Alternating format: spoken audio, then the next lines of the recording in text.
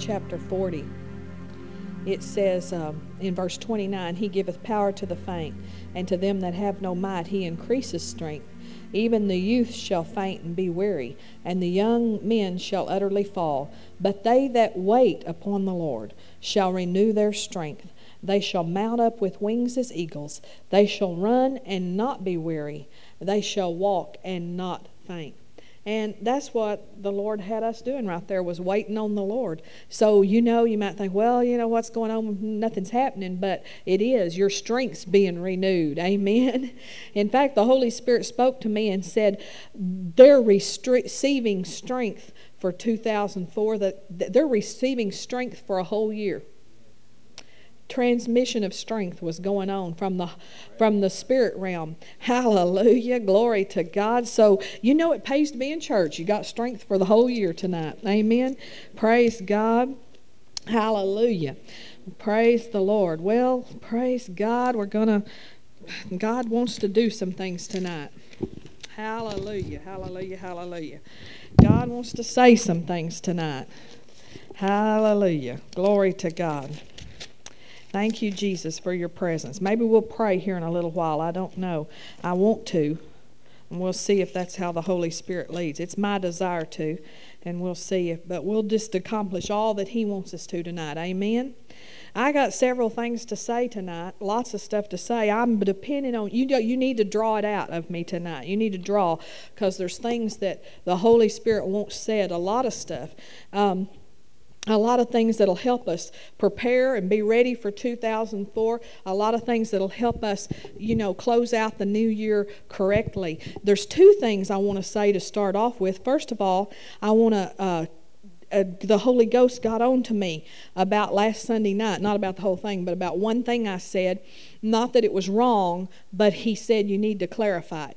Because I said last Sunday night, I said how much we loved how God had put us in this building, and how this location, we just loved this location, and that's the truth. I mean, I did tell the truth, but the Holy Spirit just quickened me and just got on to me right away when I got in the car and said that I needed to tell you and inform you that just because we love it does not mean that this is the final plan that God has for this church as far as this county. And I just felt like the Holy Spirit said, in these last days, things can happen so quickly that you can say something one week, oh, we love our location, and the next week say, well, God's opened the door, and not, what I'm saying? Things can happen quickly in these last days. And so one of the things that the man of God spoke over us 2 years ago before, actually, right as we were getting this building, we had bought this building, but we had not moved in. And this man did not know us. We had never been in one of his meetings before. He did not know us from Adam. His name is Tracy Harrison. He's from Texarkana, Texas. And he called us out, and he said, Kevin, you can sit down. Y'all can sit down. We're going to preach. Hallelujah. Anyway, he called us out, and he said,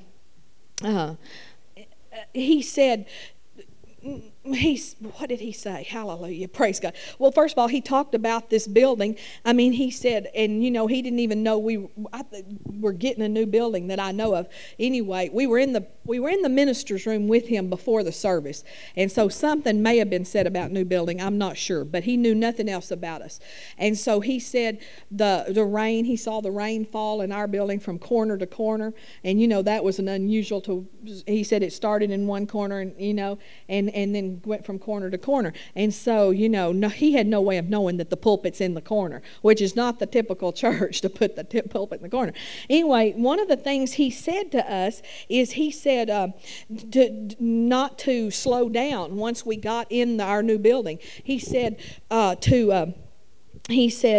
to ask yourself, and of course it seems so contrary, but hallelujah, when circumstances are contrary, you just don't consider the circumstances.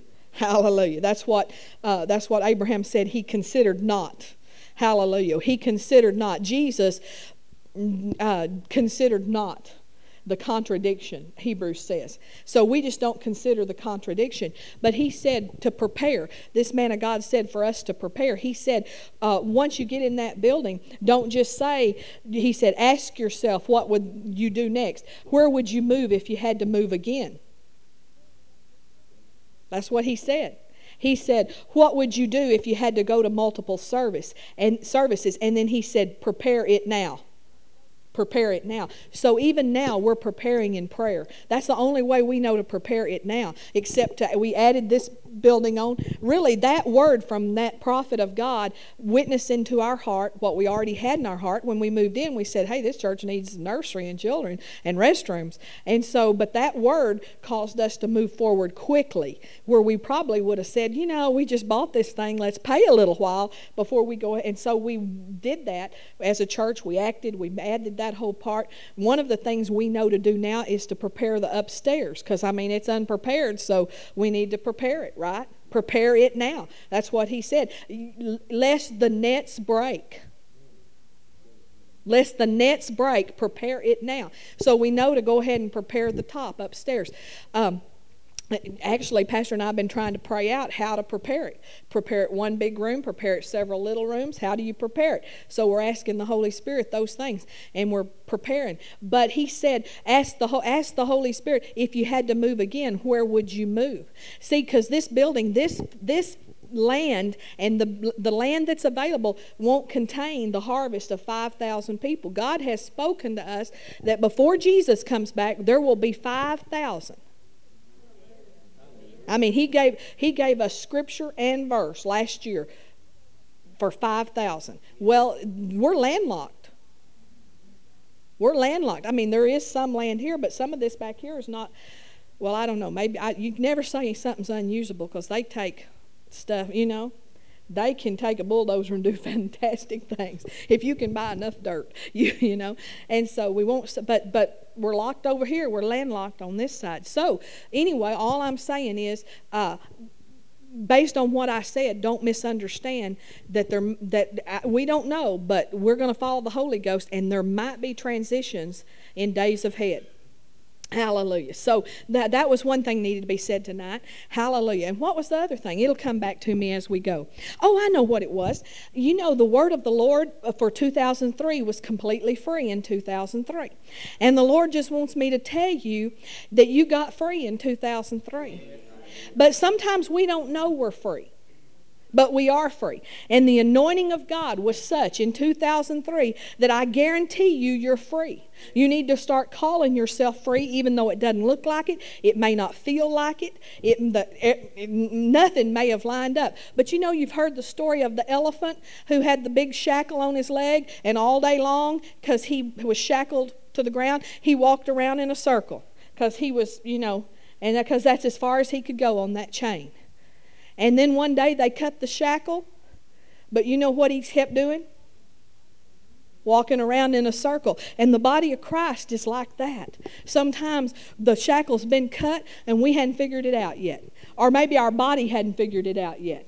Or maybe our brain hadn't figured it out yet, and we just don't feel that freedom. Maybe freedom didn't feel like you thought it was going to feel, but I guarantee you a work has been done in the body of Christ, and you are free. I can tell you all my bills are not paid off literally. I'm still getting them in the mail, but I know I'm free. I know it's done. It's done in heaven. It's done in heaven. God's given the okay on it. Hallelujah. Now, I don't know how long it's going to take to translate from heaven to earth, but bless God, it's done in heaven. And I'm telling you, I'm expecting. I'm expecting like never before. I'm calling my house paid for. And I guarantee you I have a paid for house. Hallelujah. Praise God. Thank you, Jesus. Hallelujah. And I don't know, we've been having, God's really been on the move this last week. Even amidst Christmas and all those things, just had some time to, I don't know how, but it seems like, God can give you supernatural rest. Because, just worked hard Monday and Tuesday, and getting ready for Christmas, and Wednesday just cooking, and Thursday just cooking, and Friday just got up that morning and de-Christmasized our house just as hard and fast as I can get it out of there. I love it so much, but it's like the next day, it's like, bless God, this is over. Let's get rid of this stuff. So it was in the attic by 2 o'clock. It was gone. You couldn't tell we'd had Christmas. Amen. And but I don't know, just then Friday afternoon and evening and Saturday, I don't know, it was such a supernatural rest at our house. I can't, and just revelation has been coming this week. And I told our prayers this morning, angelic activity in our house. I know there's been angels in our house, unless you tell me you've been there. And if you have, I'm going to say why and how. And because I was looking for a set of tapes that a friend of mine 2 years ago just came to a meeting we were having here, that one of those pastors' prayer meetings, and without us even asking, I mean, she just showed up with a bundle of 6 tapes and said, I just ran a copy of these, thought you might want them. And it was somebody I'd never heard of.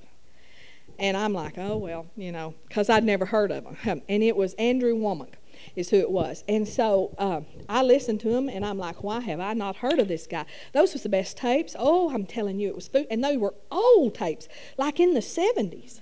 And, and it was food. I'm telling you, it was good. And so I listened to him, and then I put them away. And I think I talked to Pastor about you ought to listen to him. I don't think he ever did, because, we just get busy with other tapes and stuff.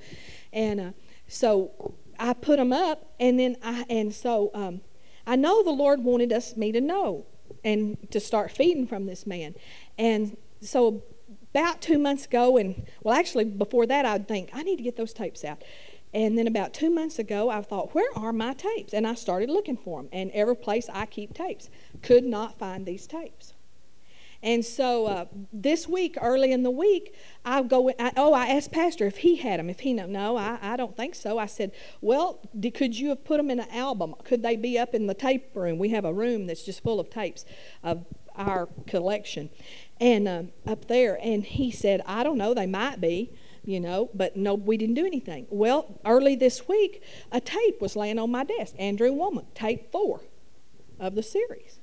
And I asked him, did you put that Andrew Wommack tape on my desk? Did you find it? No. So I didn't think a lot about it. I just thought, oh, well, it just turned up. So the day after Christmas, I go in there. 2 more Andrew Wommack tapes are on my desk. Tape 1, tape 3, tape 4. I asked Pastor, I said, did you put these Andrew Wommack tapes on my desk? He said, no. I said, well, where are they coming from? They are appearing on my desk. I believe angels are finding my Andrew Wommack tapes. Now, if they'll just find tape 2, and I believe there's either 5 or 6 tapes in the series. But anyway, I tell you, I believe in angelic activity. I believe we have angels in our midst. I believe they're helping us. I believe that they're speaking messages to us, sometimes verbally, like they did to Mary and like they did to Zechariah, and sometimes not. I think this is a nonverbal message to me. Amen. He's not, but they're telling me something. They're bringing me messages. I tell you, I feel like if they can bring tapes, they can bring money. Yes. Hallelujah. There are ships that have dumped money in the ocean that angels could just go down and get and just come lay it on Miss Debbie's desk and say, just pay off your house. Yes. Well, I mean, how do you think that coin got in that fish's mouth? Somebody, I don't think fish think. If they thought, they wouldn't get on hooks. Right? Proof that fish wasn't thinking is he got on the hook. But I think an angel guided that fish to coins that had been dropped in the water. Ships that had sunk. And that fish put that coin in his mouth and was moved by an angel to get on Peter's hook. Amen. I don't know how you explain it, but that's how I explain it. Amen. Well, we're entering into a new era. We cannot judge what is happening now and what's going to transpire in 2004 by what has happened in 2003 and 2002 and 2001 and all through the 90s and all through the 80s. In fact, if you really want to judge it at all, which we shouldn't, because there's nothing, from what I hear people and men of God and women of God saying, there's nothing to be compared with what God's going to do in the last days. But if we want to compare it to anything, we'd have to go to the charismatic movement back in the 60s. And some of you, and we might, I believe the 60s was a foretaste, just a little taste of what God was going to do. I know that some of you weren't there, and I was just kind of on the tail end, but close enough in there to hear so many things of what God did. And God moved in such spectacular and supernatural ways, nothing to be compared with what He's going to move in like now. But it was common in the 60s for the dead to be raised. It was very common. Miraculous healings were very common. Money miracles were common in the 60s, and even in the Azusa Street era. That was a foretaste, amen, of what was to come. And then if you really want to go back all the way to the day of Pentecost was the first taste of what was to come. And so there's been a drought in the 80s and the 90s. There's been a drought of the move of God, although we've had little sprinkles of rain. Sometimes when you're a drought, your clouds will come up and you'll have sprinkles, but just to have the rain, you won't have it. And so there's been drought in the church. There's no doubt there's been drought.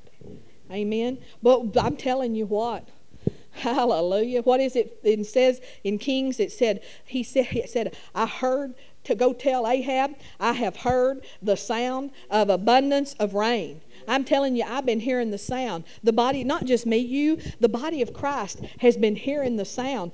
For years, the body of Christ has been prophesying and saying what's coming. And Brother Copeland, if you watch him on TV, he's been saying about 2004, that it's the year we've been waiting for. It's the year that's going to make up for all the rest. When the drought breaks, it makes up for all the rest.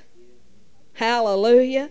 Hallelujah. And thank God for the people of God that have hung on through the drought, who have just stayed on fire, even though sometimes, we fought to keep our fire burning.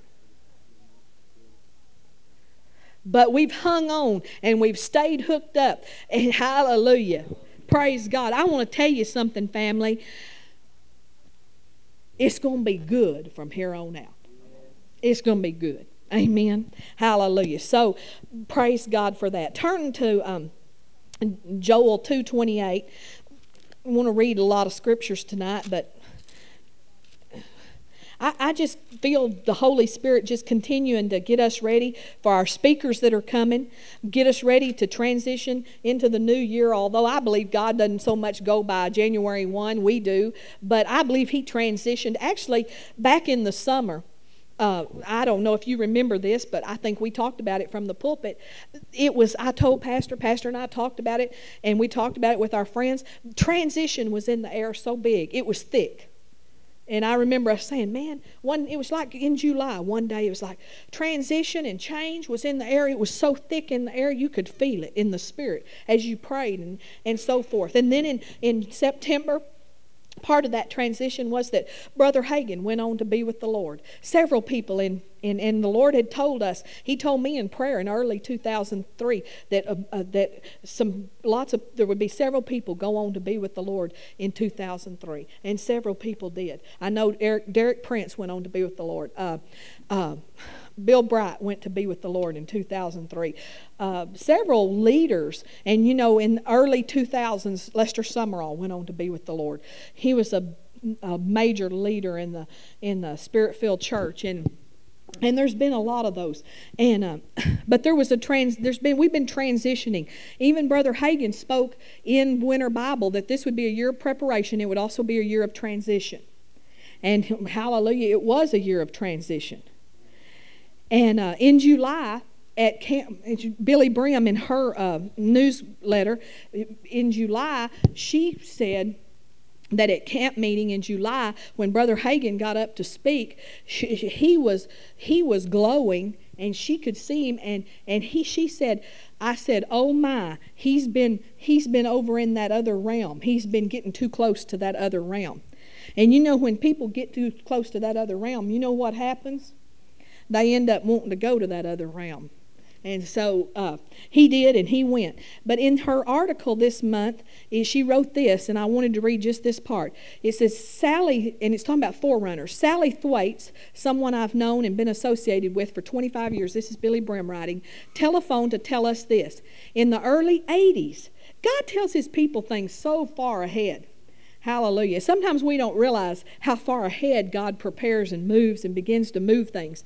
You know, it takes time to move people. You don't move people in one day. And so when you're praying for people, remember that. It takes time for God to move people. That doesn't mean he's not answered. Sally had taken a loaf of home-baked bread to visit to Sister Jeannie Wilkerson. Sister Jeannie was a prophetess of God. Brother Hagin would call on her at camp meetings lots of times. She is very trusted. As they enjoyed the warm bread and visited, Sister Wilkerson suddenly said, don't be surprised when you see several ministers dying. Even ministers that we would say have a big name.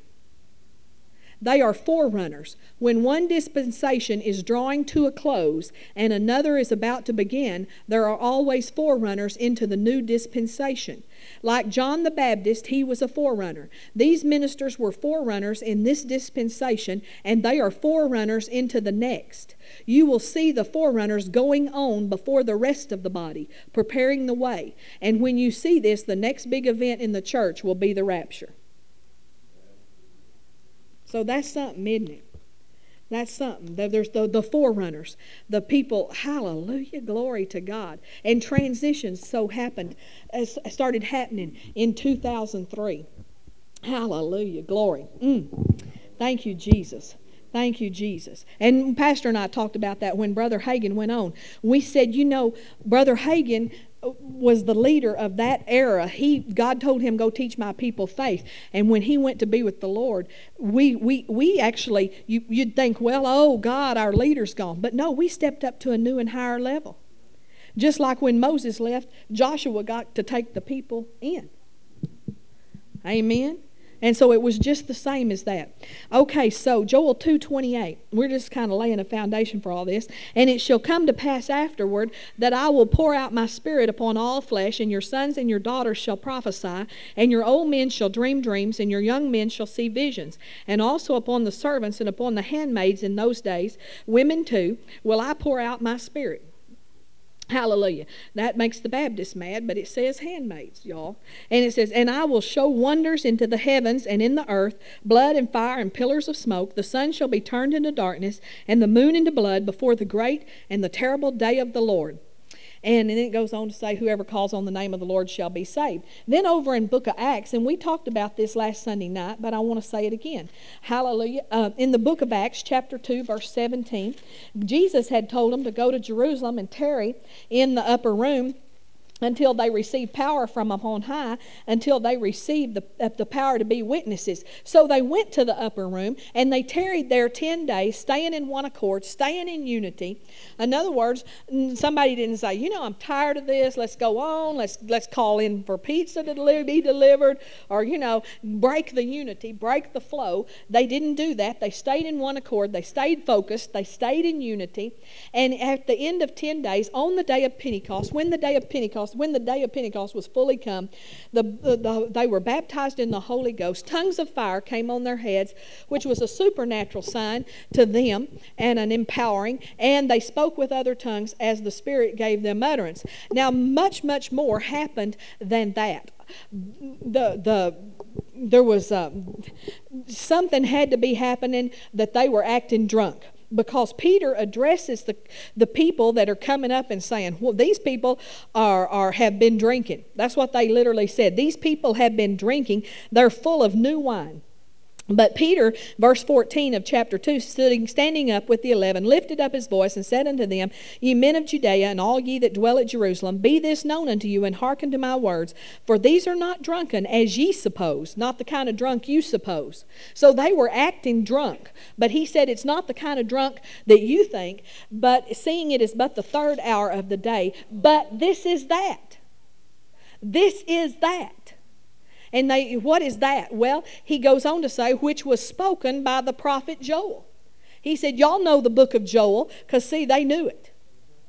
The Jews knew the book of Joel, what Joel had prophesied. And he said, listen guys, this is that was spoken by the prophet Joel. And it shall come to pass when? In the last days. So Peter gave us a big clue that the last days started on the day of Pentecost 2,000 years ago.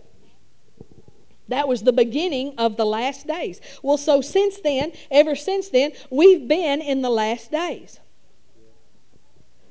And so now we're in the last of the last days. We know the timeline. The clock's running out, folks.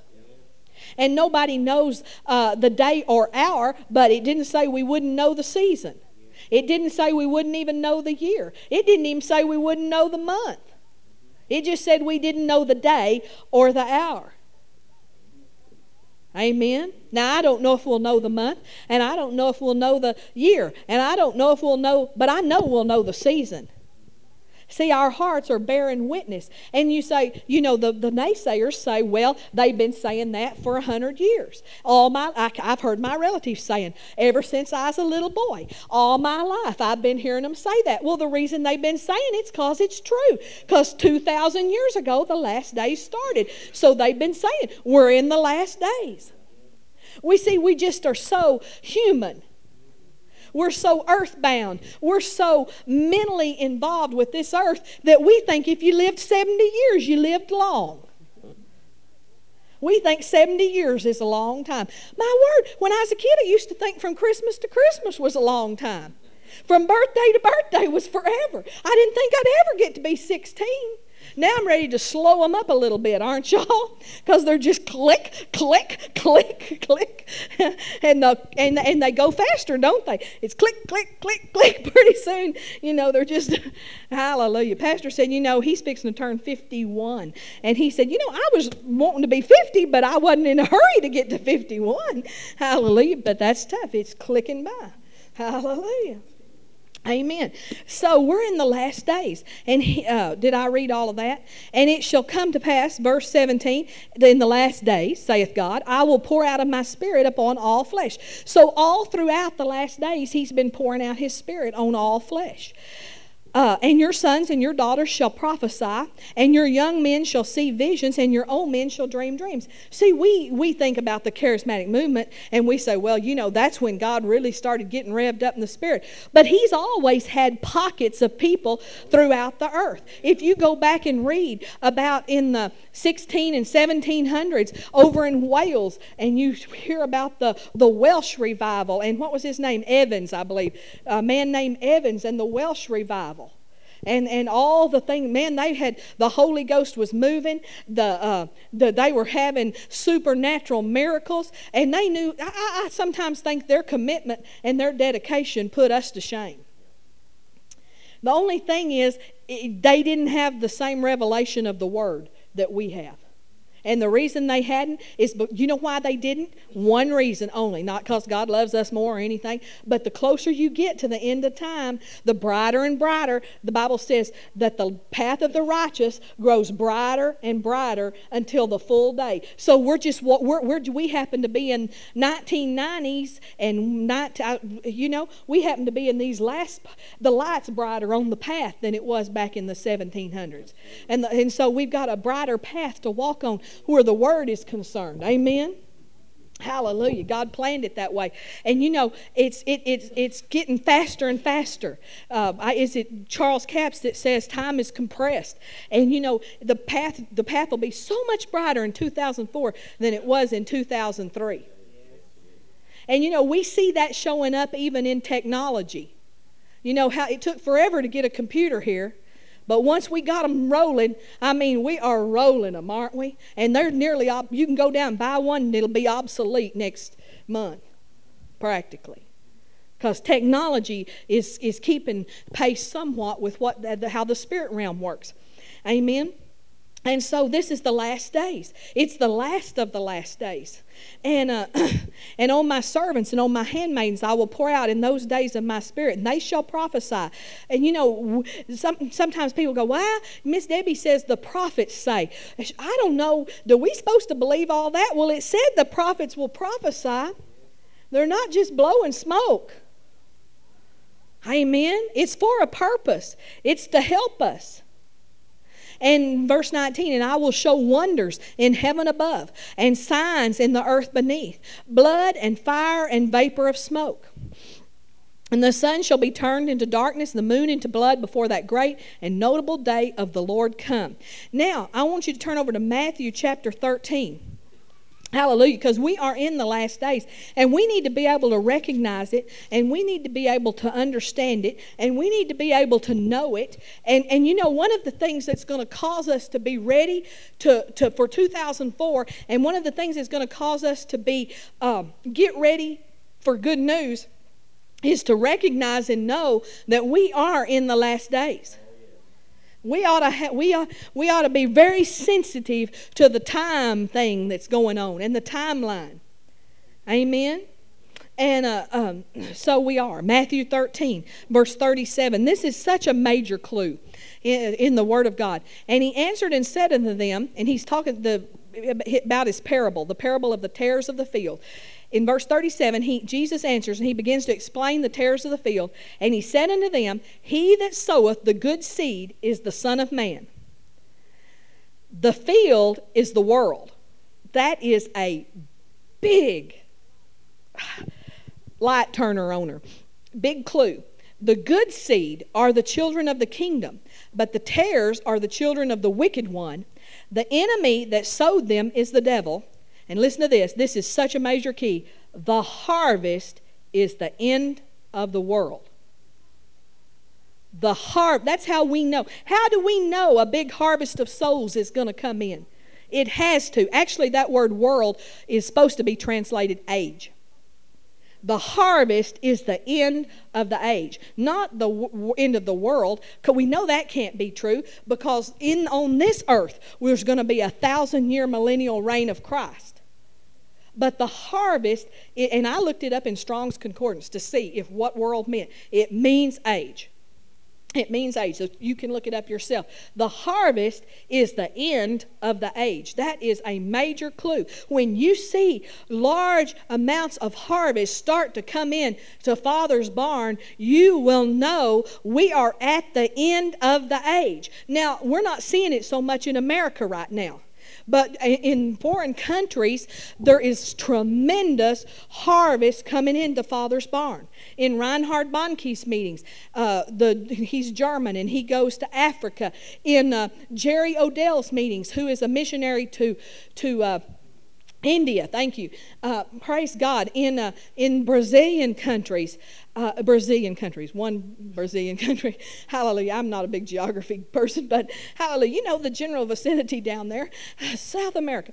Praise God. In Korea, large harvests. Tremendous harvest coming into Father's barn. It's going to come in America too. Amen. Amen. Glory to God. I'm thanking God for the restoration of the church in America. Thank God for a godly president. That is so significant. Thank God that Saddam Hussein was uncovered. Hallelujah. Praise God.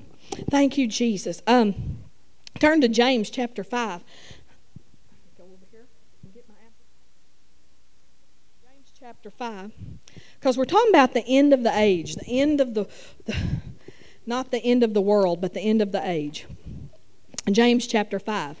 And see, like that prophecy from Jeannie Wilkerson talks about when one dispensation or when one age we start to change ages. We start to change dispensations. James, are we there? I'm not. James chapter 5. This Bible sticks together. James chapter 5 verse 1. Come now, you rich. We talked about this. That this is the turn first. Turn over. I want to prove this to you. 1 Corinthians chapter 10. Hold your place in James. Don't lose it. 1 Corinthians chapter 10.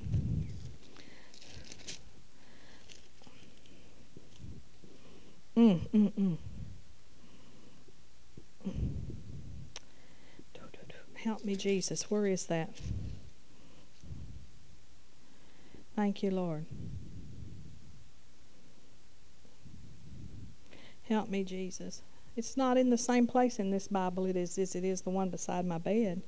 Thank you, Jesus.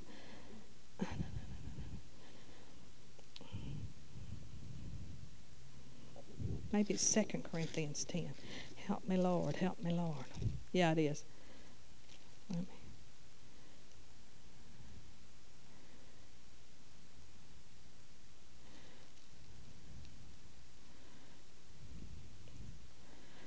Hallelujah. Does the Lord want you to have this or not?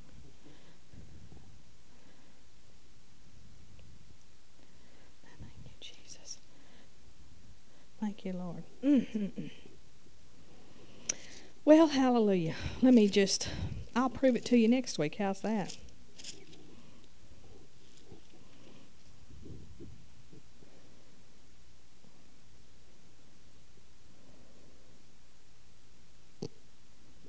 Okay. Thank you, Jesus. Glory to God. Thank you, Lord. Well, go back to James, and I'm sorry about that. Hallelujah.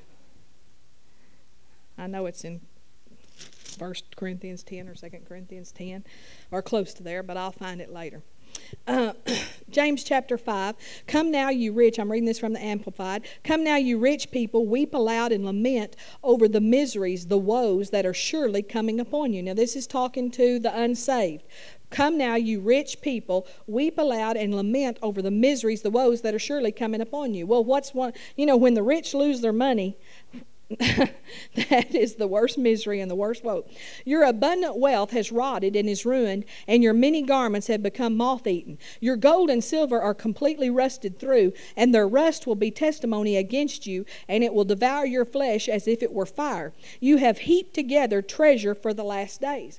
Now, that's important. You ought to underline that. You ought to underline anything that talks about the last days in the Bible, because we're in the last days. You have heaped together treasure for the last days. And it says in the Old Testament,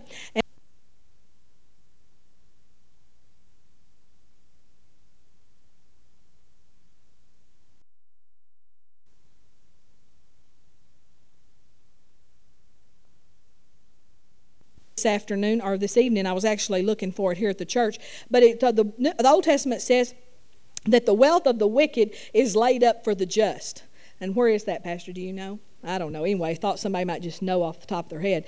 Anyway, but it does say that. You look it up, it'll do you good. Verse 4, but look, here are the wages that you have withheld by fraud from the laborers who have reaped your fields, crying out for vengeance, and the cries of the harvesters have come to the ears of the Lord of hosts. Here on earth, you have abandoned yourselves to soft, prodigal living and to the pleasures of self-indulgence and self-gratification. You have fattened your hearts in a day of slaughter.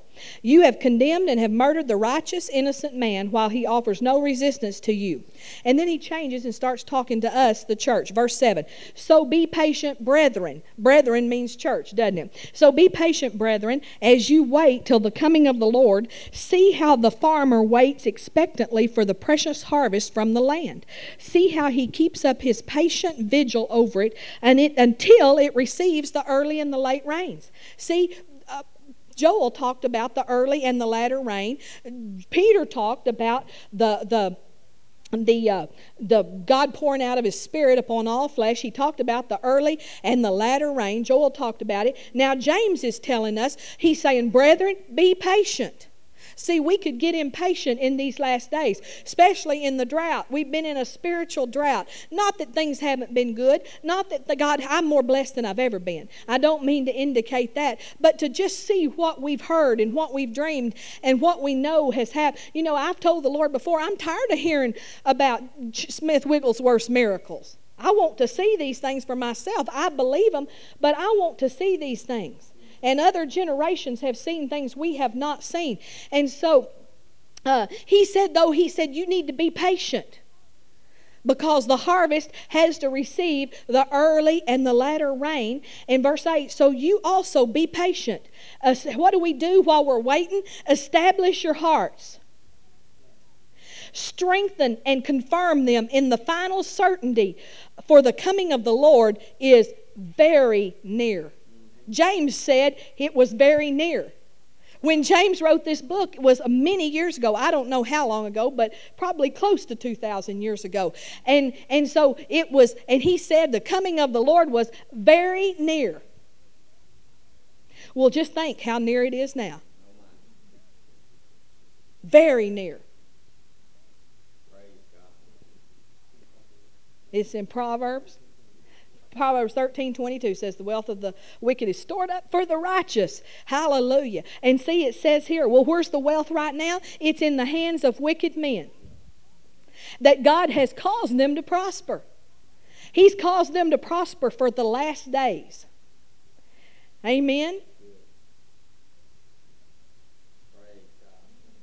And He stored it up for the righteous. Well, how's He going to get it to us, Miss Debbie? I don't know. I don't know. It doesn't really matter, does it? I believe it. We need to believe it. We need to be patient and establish our hearts in that fact that there's going to be a great end time wealth transfer. I believe it's going to start in 2004.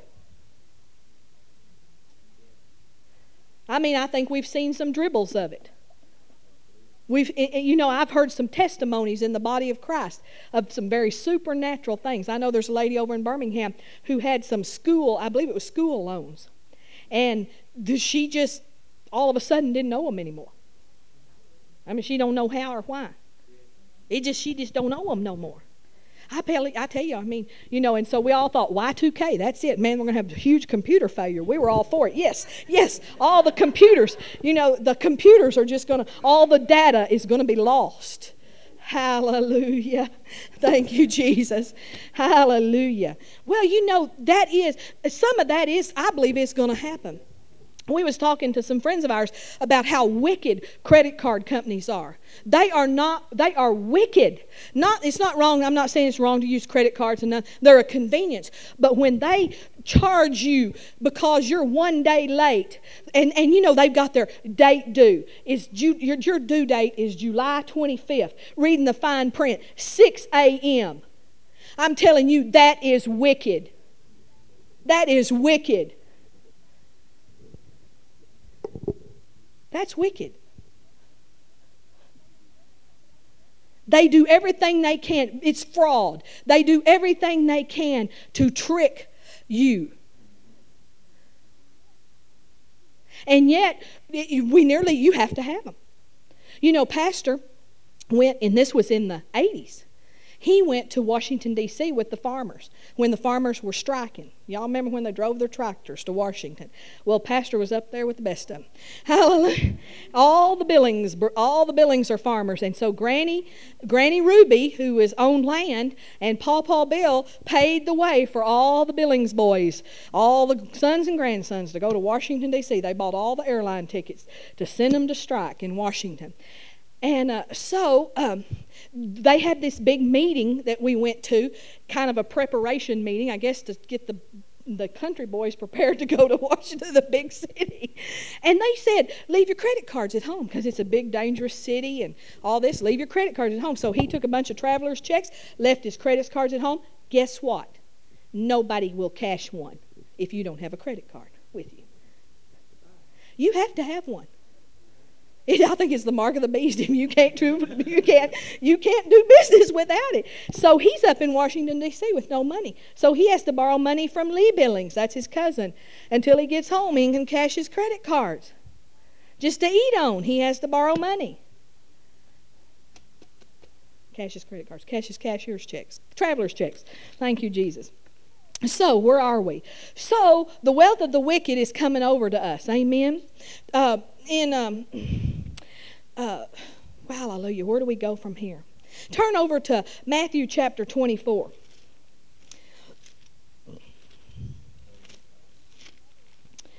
And this is another passage that has to do with the last days. Thank you, Lord. We need to keep up with this stuff. You know, sometimes we don't keep up with it very well because we don't have a very good understanding of it. So that's what we're trying to do tonight, is give us more understanding and make it simple so we can understand. Amen. In verse 4 of Matthew 24, Jesus answered and said unto them, Take heed that no man deceive you. Now, family, we need to take heed in our day that no man deceive us. And there's two ways that we can take heed that no man deceive us. One of them is to stay in the Word ourselves, and we ought to have a working knowledge of the Word of God. I mean, you know, you don't have to know every jot and tittle. You don't have to know everything, but you should have some basic understanding of the Word of God. So when somebody tries to make you drink Kool-Aid that's got poison in it, you're not stupid enough to do it. Those people don't have any understanding of the Word of God that would do something like that. Amen. Jesus was the sacrifice. He doesn't need another. He was sufficient. Amen. And so those are things that we can do. Another thing we can do that no man deceive us is what Jesus said to Peter. He said, pray that ye enter not into temptation. People that pray don't enter into temptation to the degree that people that don't do. They don't sin. If you're praying, if I'm telling you what, when you're praying, and I'm talking, you're praying, when you hear that a pastor run off with a secretary and is having some sort of affair, you can say, that pastor got too busy to pray. And he got deceived. Now, we're not condemning, and we know there's forgiveness, but you know, if we'll pray, we don't have those things. And in the Lord's Prayer, it said, to pray, to ask, lead us not, thank you, Kevin, lead us not into temptation. We ought to be, when's the last time you said in your prayer time, Father, I ask you that I not be led into temptation. I ask you, Father, that you steer me around temptation today. If you work out in public, you ought to be asking God to steer you around temptation. Because there's people that if you are godly, you know, they just want to spoil you for the sport of it. It's a sport to them to see how many, you know, Christian men they can bring down. There's women that are like that. And it's up to us wives to pray. Husbands, it's up to you to cover and pray for your wife, because none of us are exempt. You say, well, I'd never be tempted. The Bible says to beware of that kind of thinking, lest you fall. You could be tempted, and we need to pray. And so he said that you be not deceived. Verse 5, for many shall come in my name, saying, I am Christ. Or actually, Christ means anointed. Saying, I'm anointed, and shall deceive many. Jesus said many are going to be deceived. Many will come saying, I'm anointed. Well, David Koresh, was he in Waco? I forget where all of them, yeah. He said, I'm anointed. People believed him. That Jones guy said, I'm anointed, and people believe him. The Mormons are saying, I'm anointed, and they believe him. The Jehovah's Witnesses say, I'm anointed. Many, you know, you can say you're anointed. But if we know the Bible, we won't be deceived. And ye shall hear of wars and rumors of wars. Well, that ought to get our attention right there. See that ye be not troubled. We're not to be troubled about war. And for all these things must come to pass, but the end is not yet. For nation shall rise against nation, and kingdom against kingdom, and there shall be famines, and we hear of that, and pestilences. We're hearing about flu pestilence. We're hearing about all sorts of pestilences, aren't we? What was that? E. coli. That's a pestilence we heard about. Mad cow disease, pestilence. We're hearing about pestilence, aren't we? And earthquakes. We just heard about one this week in Iran. Earthquakes in divers places. All these are the beginning of sorrows, or actually should be birth pangs. And you know, we've been hearing about this for many years. Hallelujah. Then shall they deliver you up to be afflicted, and shall kill you, and you shall be hated. Now, this verse 9 begins talking about the tribulation period, which we will not be here for. But we're here right up into the beginning of birth. We're in the birth pangs part. We're here for the birth pangs. And he goes on down, and let's read that. And be afflicted shall kill you, and ye shall be hated of all nations for my name's sake. The Christians that get saved, the people that get saved. See, there's people that have heard the word of God, and when the tribulation comes, they look around and we're all gone. They're going to say, well, and they're going to get serious about God. They're going to pray. They're going to turn their lives over to God, and they're going to be the Christians of the tribulation. And they're going to be highly persecuted.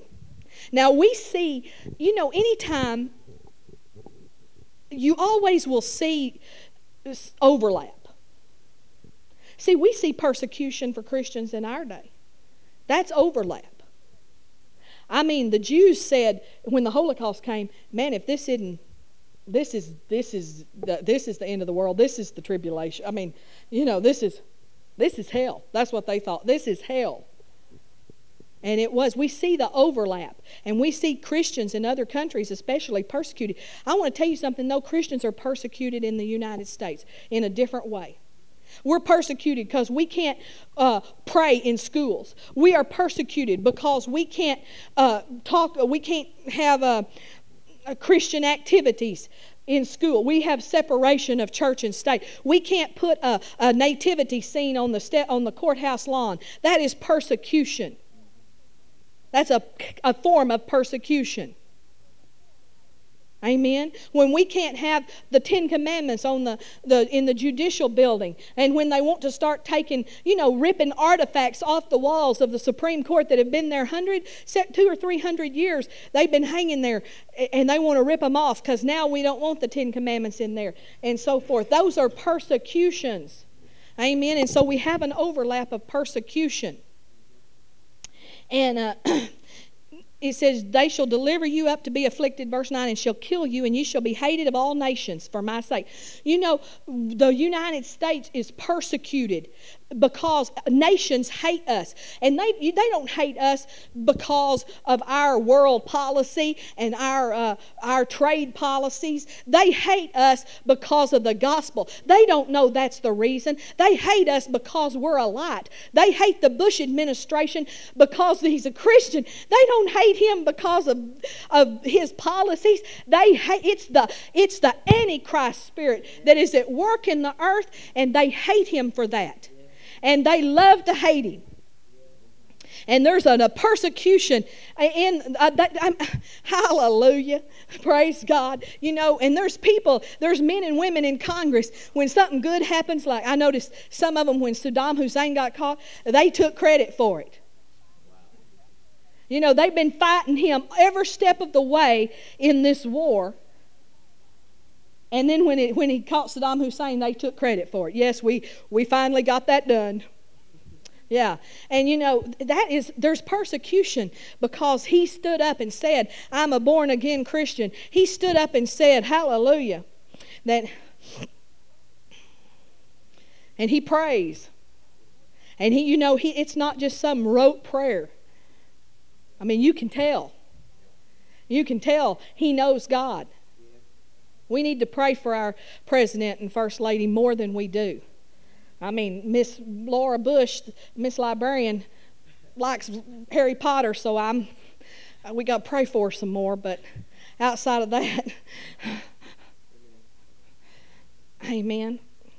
Thank you, Jesus. Well, take heed that you be not deceived. See, we kind of guard against deception with all that we have. And it says, ye shall be hated of all nations. Why? For my name's sake. And then shall many be offended, and shall betray one another, and shall hate one another. And many false prophets shall arise, and shall deceive many. There's false prophets out there. And because iniquity shall abound, the love of many shall wax cold. But he that shall endure unto the end, the same shall be saved. And this gospel of the kingdom shall be preached in all the world for a witness unto all nations, and then shall the end come.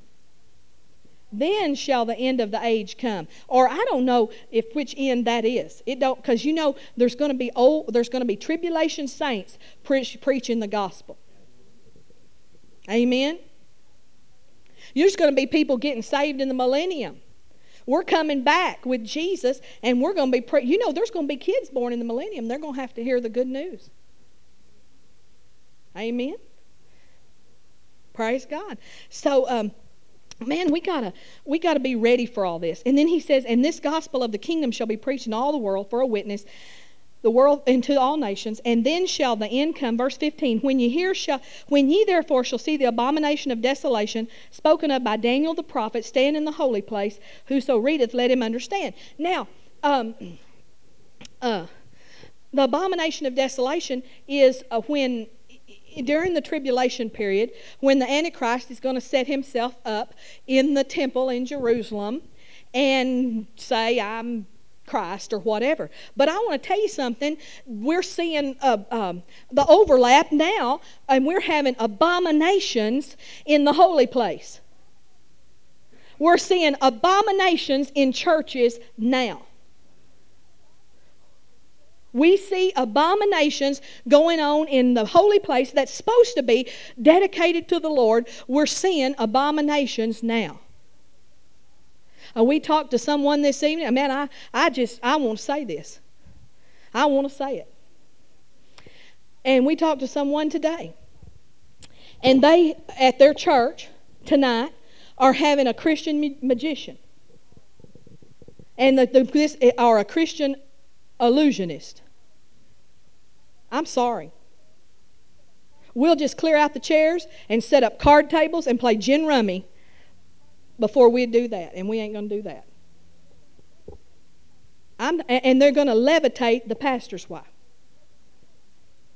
And it's supposed to make some spiritual point about what you see is not. I'm telling you, that is an abomination. These people are deceived. And this is not a denominational church. This is a spirit-filled church. We spent half the fall talking about how God hates the magic arts and witchcraft. And those things are against God. And Jesus is, that is a false anointing. That is not God. And churches start doing those kind of things when they don't have the real stuff. When they don't have the real anointing anymore. If we don't see the real glory, and we'll start bringing in false glory.